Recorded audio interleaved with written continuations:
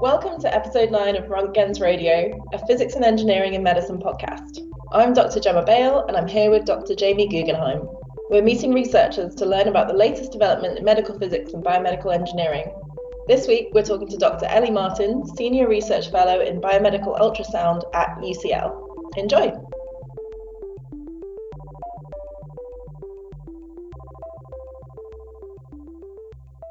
Hi Ellie. Hi Gemma. Hi Ellie. Hi Jamie. So biomedical ultrasound, what is ultrasound and how are you using it?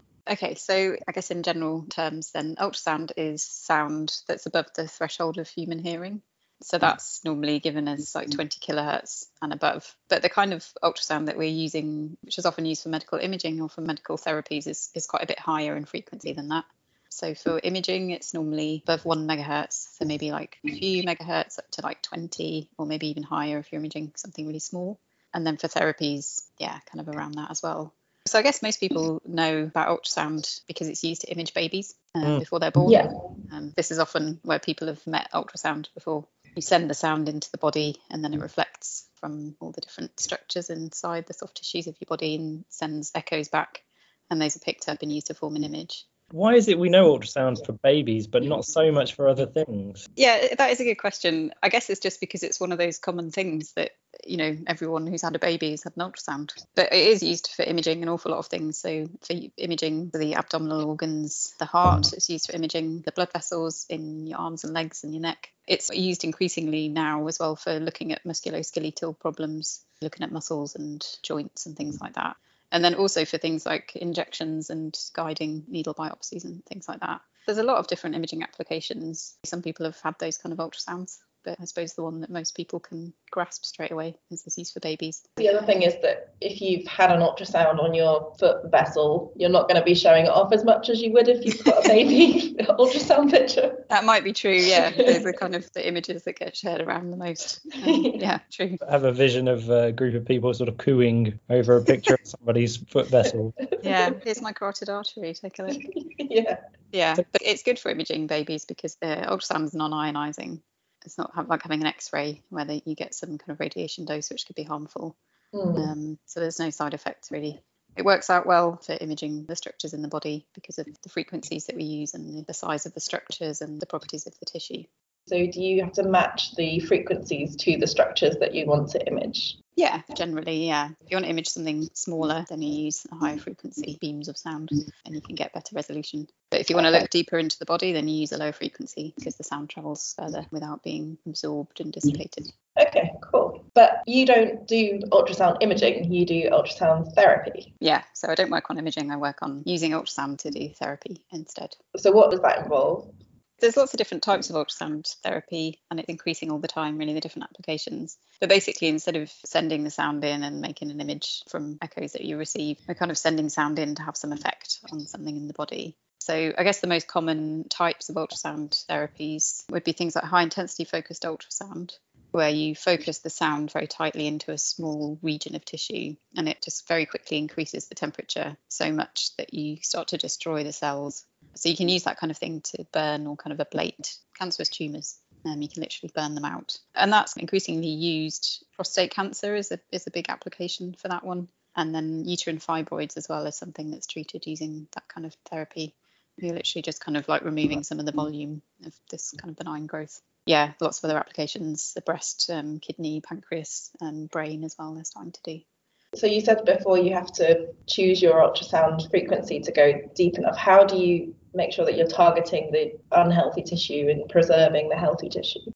In these machines, basically, you have some transducer which is made of multiple array elements, so like lots and lots of small sources which you place together in some arrangement.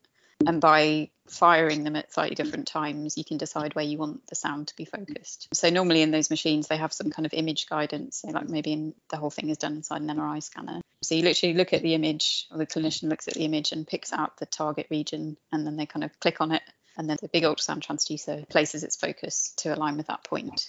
It's kind of done as in that kind of point and shoot way, where they pick a target and then they heat it up a little bit and they have a look using MR thermometry to check that they're in the right place, and if they're not, they move it, and then they kind of paint out this area with these small focal regions. So that's how they can decide. That's one type of therapy which is quite common. You're just depositing energy that's heating up the tissue.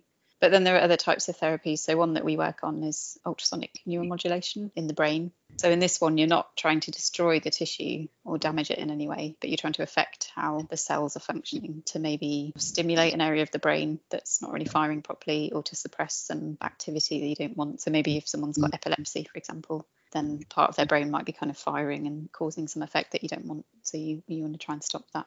So how does sound interact with the neurons? It sounds like a hard thing to do. So yeah, so the mechanisms are not really 100% understood at the moment. It hasn't really reached the clinic yet. It's still in the sort of research stages.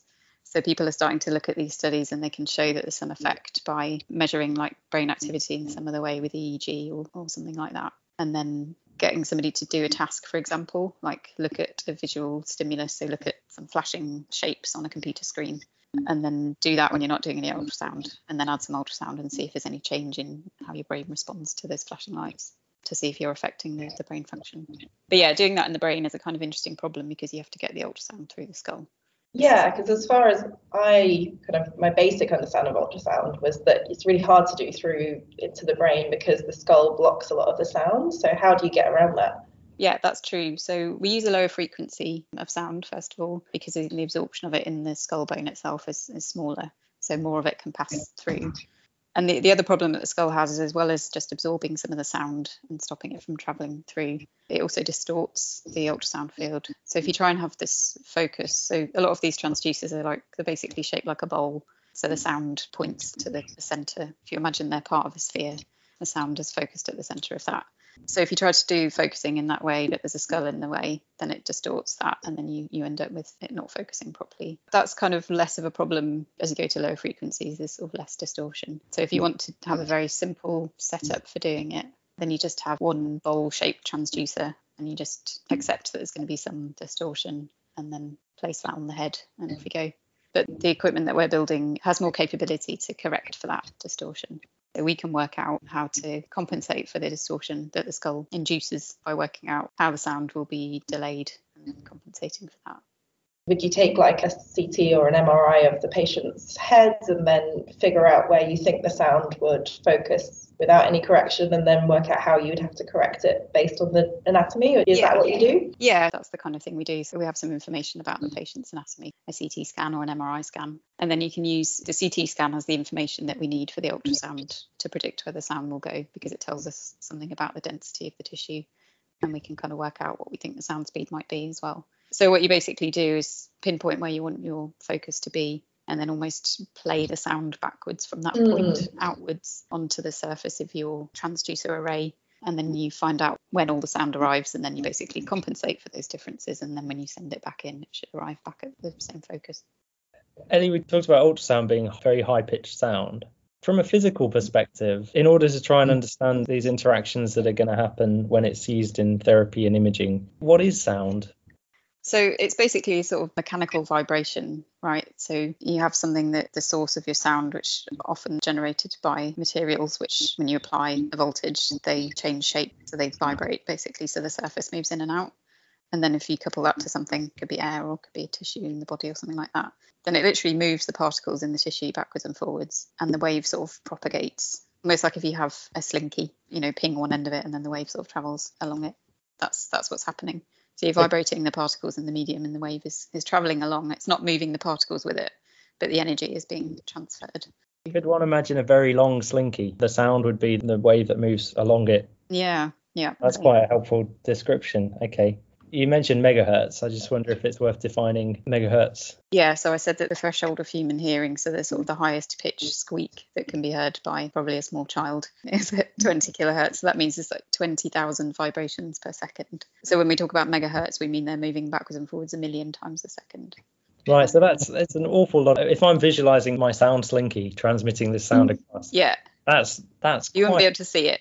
No, it's extremely fast, isn't it? And I guess there's some logic in that. Most of the things or at least we could relate it to when you see things vibrating, that generate sounds. They tend to they're audible sounds, so we're used to slow vibrations that we can see. I don't. Yeah, like if you see a speaker moving or something, then you can see the surface literally going backwards and forwards.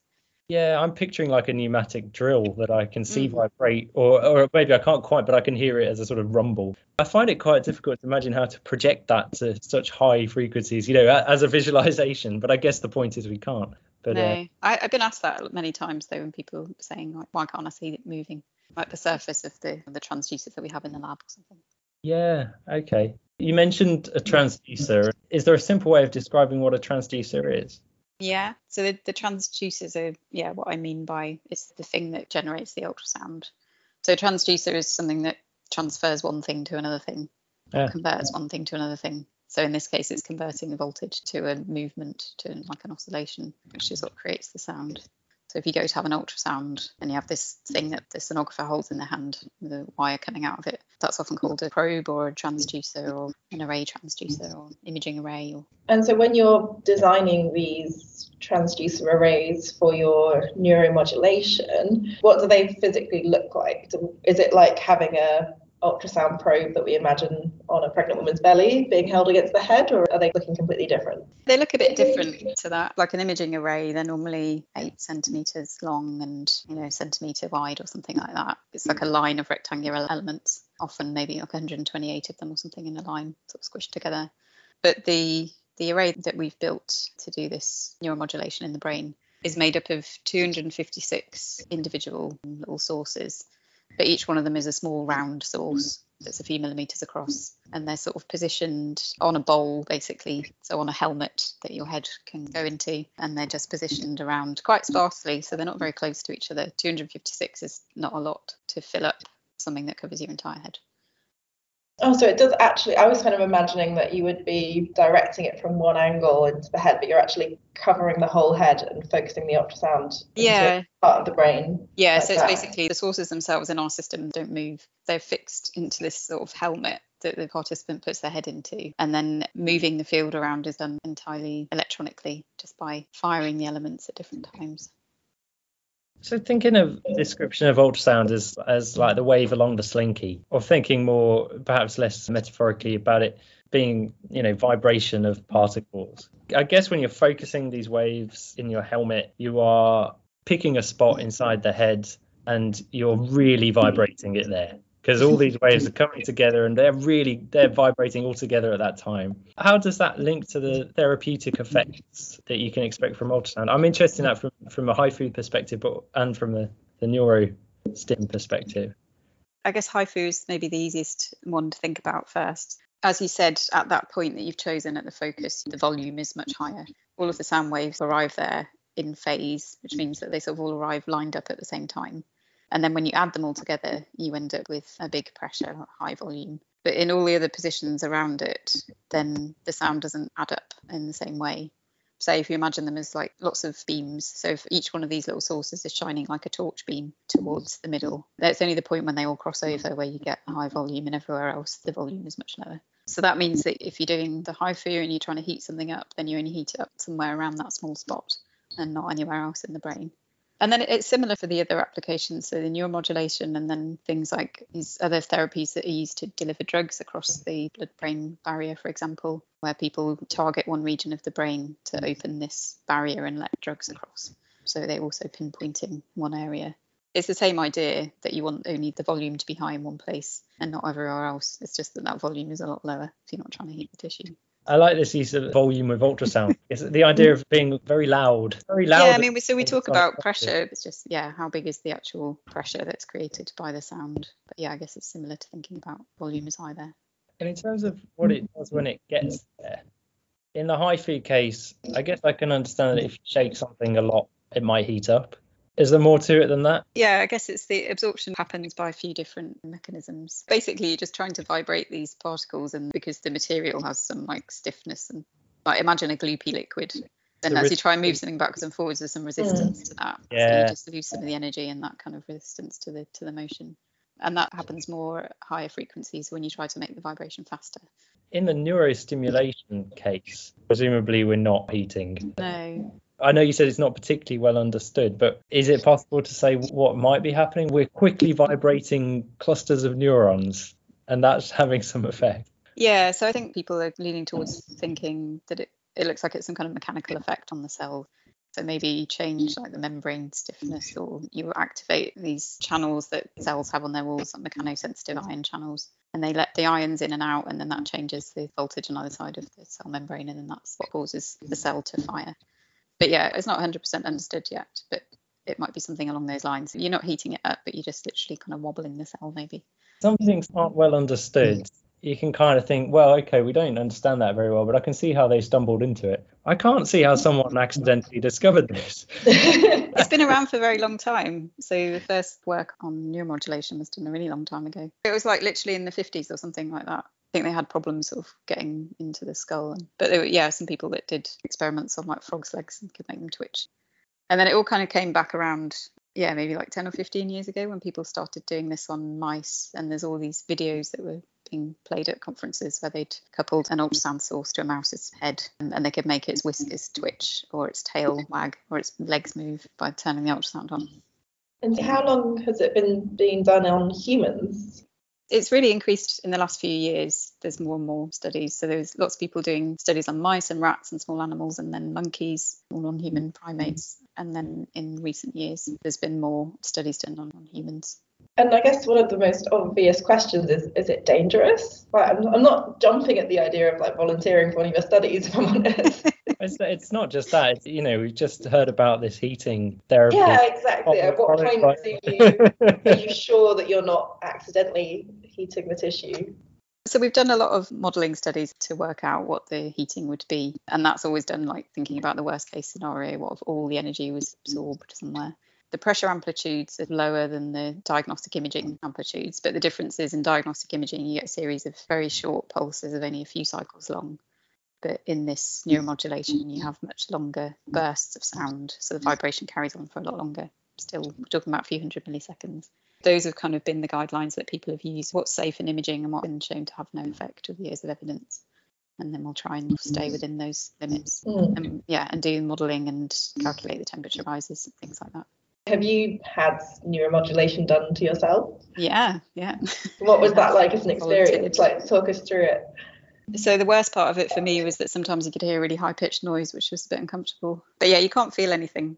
So we did a study to look at exactly that. Lots of the human studies that have been done, it turns out that perhaps people could hear when the transducer, when the source was being turned on and off, which may have interfered with the brain activity that was recorded, because obviously then your brain hears the noise and does something, and that might be what you recorded rather than some change that was caused by the ultrasound itself. So we did a study actually to try and look at that, where we tried to change the way that we turned the sound on and off and how often we turned it on and off and things like that, to see if people could hear it and what it sounded like and if we could make the sound go away. Could you make the sound go away? We could make it so that most people couldn't hear it anymore. I knew how we'd done the modelling and the checking that it was safe. I checked the numbers. I thought it was okay. Nice to be able to check it yourself, I think, before you volunteer for these new ideas. Well, we also had to get ethical approval, so it was checked by other people for that study, and then also using the kind of more sophisticated helmet array. So all these things will go through this process of checking by other people before you're allowed to just start experimenting on people. Just for perspective, Ellie, how much higher are the pressures used in HIFU compared to the pressures used in, say, imaging or the neurostimulation? So it's slightly difficult to say. Maybe in HIFU, it's going to be at least, I don't know, like 5 or 10 times higher amplitudes. That's surprisingly not as big a difference as I might. But that's only because a lot of the energy is absorbed in the body. So if you, this is probably too much detail to actually go in the podcast, but if you drive the sources in the way that they're driven for HIFU in water, then you get enormous pressures of like 100 megapascals or something. Oh, okay. Yeah, this is. But when you put that in the body, most of that energy is absorbed before you get this kind of runaway effect of high frequencies being generated, which are absorbed preferentially. So if you sort of thought about it before the tissue was put there, they'd be orders of magnitude higher. Yeah. Okay. So what is like one of the biggest clinical applications you can imagine coming out of this neuromodulation with ultrasound? One of the applications that we'd originally thought about was Parkinson's disease. So people often suffer from really bad tremors, which makes them very immobile, and it's very difficult to maybe even to eat or to write. So often these patients would end up on long-term drug therapy, which can become less effective after some time. The tremors might be caused by a particular area of the brain malfunctioning, firing the neurons when it shouldn't be, which causes your muscles to move. One option could be that you could have brain surgery to remove that area or to implant some kind of electrical stimulator, a bit like people have heart pacemakers. You can have a similar kind of thing in the brain. And the idea is that you can neuromodulation to do that instead, but completely non-invasively. So there's no surgery, there's no long-term drug use. And the idea is that the patient would go into the hospital, get into the helmet, have their therapy, after the plan's been done and everything like that. They wouldn't be unconscious or anything while this is happening. There's no surgery. And then they go away and that lasts for some months or they have to come back. And how far away are you from clinical trial on something like that? Is it quite far away, or? I think for us in our system, there's quite a few steps before we get to that point. At the moment, people are still looking at the effects and how long does that effect last after you've done the treatment, and how do you work out whether you're stimulating some activity or suppressing some activity? Like, is there a threshold? Well, it sounds like an amazing application and good motivation to keep going with the research. But speaking of your research, you've recently won a UKRI fellowship, which is on a completely different topic, but still using ultrasound. So I was wondering if you could tell us a bit more about what your new fellowship is focused on. Sure, it is a different application of ultrasound. What I'm trying to do is develop a method of rewarming tissues that have been frozen for storage, basically, very rapidly and very uniformly in a controlled way by using ultrasound to do that. In the same way that I said in HIFI, we focus the sound into the body and heat bits of tissue. In this application, the idea is to focus the sound into a piece of frozen biological material and to warm it up. When do you come across frozen biological material? Because I'm kind of imagining like people who've been cryogenically frozen, but I'm imagining you're starting on a bit of a smaller scale than that. Yeah. I think that seems to be a completely separate branch of science. Yeah, I am not going to defrost any whole humans. Never say never, Ellie. Come on. Yeah. I mean, at the moment, I guess often things like embryos and eggs and sperm and things like that are frozen. They're very small and you can freeze them very, very quickly, or not even frozen, they're vitrified, which means that they literally plunge them into liquid nitrogen and they're cooled down so rapidly that they just stop moving and they're frozen in this sort of glassy state rather than forming ice crystals. But then in order to warm them up again without damaging them so that you could then use them, you have to warm them up very quickly. Otherwise, the ice starts to form as they warm up and then that can literally pull the cells apart and things like that, which you don't want. With larger bits of tissue, then they might be frozen more slowly, but then you still have this problem that you need to warm them up quite quickly and quite uniformly. So you can imagine if you had a big chunk of tissue or like a whole organ, say you had a whole kidney and you'd frozen it and then you try to warm it up again. If you do that the way that it's normally done at the moment, which is just to put it in a bath of warm water, the outside will get warm, but the middle will still be frozen. And that can cause stress across the tissue, which can literally cause it to crack. But then also, as it's kind of warming up slowly, then ice starts to form even more and then you can damage the cells and things just because of the ice. So to avoid that happening, you basically need to warm the whole thing up at the same time quite quickly. That's what ultrasound could help with? Yeah, potentially that's the idea. So that's what I'm trying to work out, whether it can be used to do that. When you immerse it in the water bath, you've just got this warm surroundings, so the heat is just conducted through the solid and warms it up slowly, but it takes a while for that heat to transfer into the middle. But with ultrasound, you can deposit the energy deep into the body in these other therapies. So the idea is that you would be able to warm the frozen stuff up from the inside. It's a similar concept when you put your food in the microwave, that the microwaves are travelling through and depositing energy inside the food and warming it up. And there's been some research where people have done that for this frozen biological tissue. But you get these problems, as I'm sure you've all had, when you microwave something and you get one bit that's like really hot and the bit next to it is still frozen. Yeah, it's really hard to defrost a chicken breast, for example, without cooking a little bit and leaving a little bit of it still frozen. Yeah, I think microwaves are maybe more difficult to shape the field and decide where you want to put the energy. But also they have this effect where you get this kind of runaway heating, because as the temperature of the food increases, it absorbs the microwaves more strongly. So the hot bits get hotter and the cold bits stay cold. It looks like ultrasound doesn't have that problem, which will help keep things a bit more even. So to go back to this point you've made about freezing things and heating them up quickly, sounds like a motivation for that is that it avoids problems caused by ice. Is that because if you freeze it very quickly, water can't get there? Is it water in the surrounding material that would otherwise diffuse to that position and become ice? Or am I missing an obvious reason why ice would appear otherwise? Yeah, it's sort of like that. It's to do with the mechanics of ice formation. I'm definitely not an expert in this. Okay. But as you freeze, as you lower the temperature, then the formation of the ice is slower than as you're warming it up. As you freeze the tissue, then the ice might start to form, right? Which means that you get these little nuclei, they're called, so little blobs of maybe a single ice crystal or something, which the other ones would grow next to. And they're already there. So then when you warm the tissue up again, that's already happened. So then if you don't go through that region quickly enough, then you get ice forming around these little bits of ice that are already there, which is what you want to avoid. So you're now investigating and I assume like building a system that you can start to unfreeze bits of tissue. Like what does that look like? Because you're kind of entering a new scientific field. How do you get started? Yeah, we have started building something, or I say we, I haven't started building anything. Ray, who's the postdoc that works on this with me, he started building a little device. And the idea is that we want to start by trying to replicate what's done already. We want to start with a little vial, a little plastic tube full of frozen stuff and warm it up, which would be the same kind of size and stuff that someone would normally take out of a freezer and put in a water bath and then use for some biology experiment or something like that. So he's been building this device where basically got the ultrasound source is now shaped like a tube and all the sound just is focused in the middle of it. And that's where you put your frozen stuff. Starting simple. But yeah, there's a lot of kind of interesting physics to think about. We're also looking at starting to have a look at the properties of frozen materials as well, because we need to understand how fast does the sound travel in them and how dense are they and how much they absorb the sound, how much they scatter sound, things like that. Starting off by answering some of the background questions. Sounds similar to the treatment planning you described when it came to you're going to need to be able to model the sound propagation through this frozen thing in order to evenly or even maybe unevenly reheat it. Yeah, that's true. So, it sounds completely different. It's a different application, but actually the sort of day-to-day things that we have to do, the stuff that we're going to go into the lab and actually do all day are basically the same things.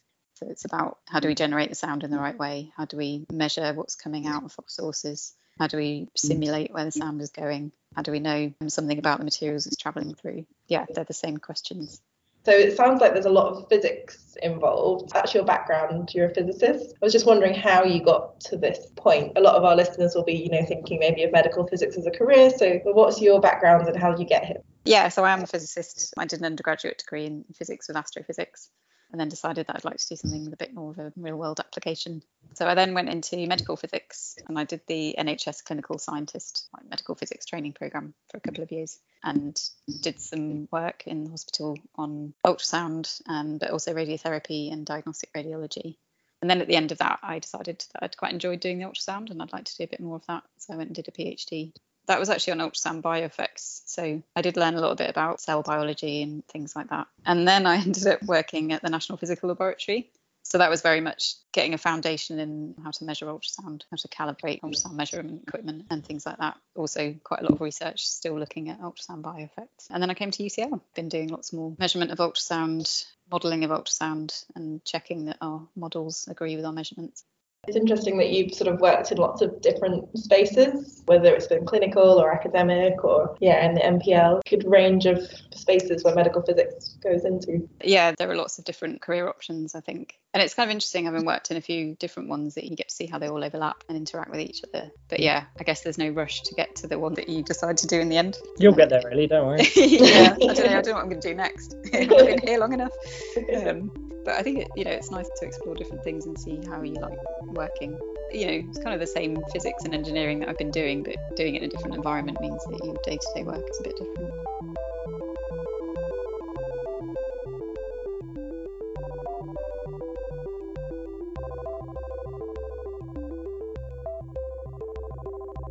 All right, well, thanks to Dr. Martin for sharing her research and career with us. This podcast was presented by Dr. Gemma Bale with myself, Dr. Jamie Guggenheim. It was produced by Billy Dennis with music from Kevin MacLeod. So if you like this podcast, please do share it. Gemma and I will be chatting with a new researcher at the end of each month, covering a different area of medical physics and biomedical engineering. If you're interested in studying at UCL, please visit the department website at www.ucl.ac.uk/medical-physics-biomedical-engineering. We have undergraduate and master's courses, including study by distance learning and PhD vacancies, which can also be found at various times throughout the year. You might also consider following the department on Twitter @UCL MED PHYS. Bye for now.